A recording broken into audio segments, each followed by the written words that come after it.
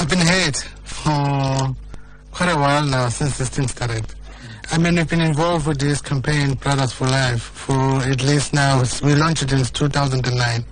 The reason for that was to say, let's stand up as men, and then let's show respect to the women that we live with and the women and our children. And let's treat them as partners. Right. But then gender-based violence shows that 1 in 5 women have experienced physical violence by a partner, so I don't think you've really achieved your objectives.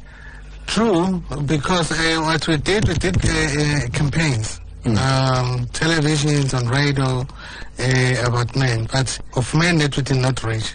Those side of men that we did not reach, the one who live in the rural areas. And specifically from the men that we've spoken to on the streets of Durban, they say, no, we're not like that. We don't do things like that. No, we'd never hit a woman, we'd never rape a woman.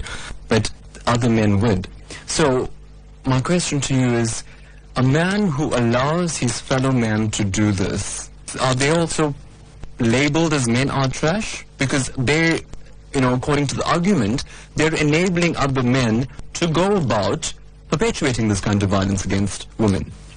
Now, I'm going to say to you, we conduct sessions almost every week. What role can a fellow man, the neighbor who's a good man, and he's hearing that, his brother is abusing this lady he's living with, his wife, what should that good man do? Okay, so that's an ideal a situation that we wish to be happening. But people are ignoring those things. I mean, the neighbors ignoring the noise. So I'd rather go to the police and tell the police that. Treat them as human, not as women.